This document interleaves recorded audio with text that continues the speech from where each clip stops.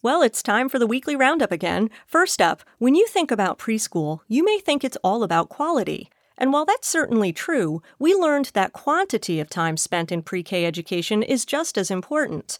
Bruce Fuller, an education professor at UC Berkeley, says this is especially the case for kids from low-income families. If kids are growing up in poor households, a lot of these parents are working swing shifts, graveyard shifts, or they can't afford high-quality children's books. So it's probably a resource problem. But when young kids are growing up in these more impoverished settings, then the quality preschool can pack a much bigger punch.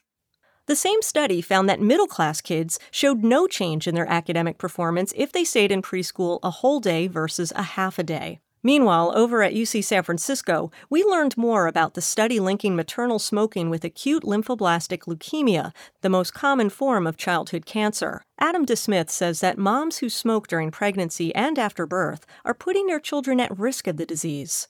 In the mothers who were exposed to tobacco smoke, there was a higher rate of deletions in the fetal cells that were likely caused by a particular mechanism. It's an innate mechanism in our immune system, which usually functions to create antibodies, particularly to create diversity in our antibodies. And we think that when this mechanism goes wrong or goes into overdrive and has abnormal effects, it can increase the risk of causing deletions in genes across the genome. You can hear these and many other stories from the University of California by following Science Today on iTunes.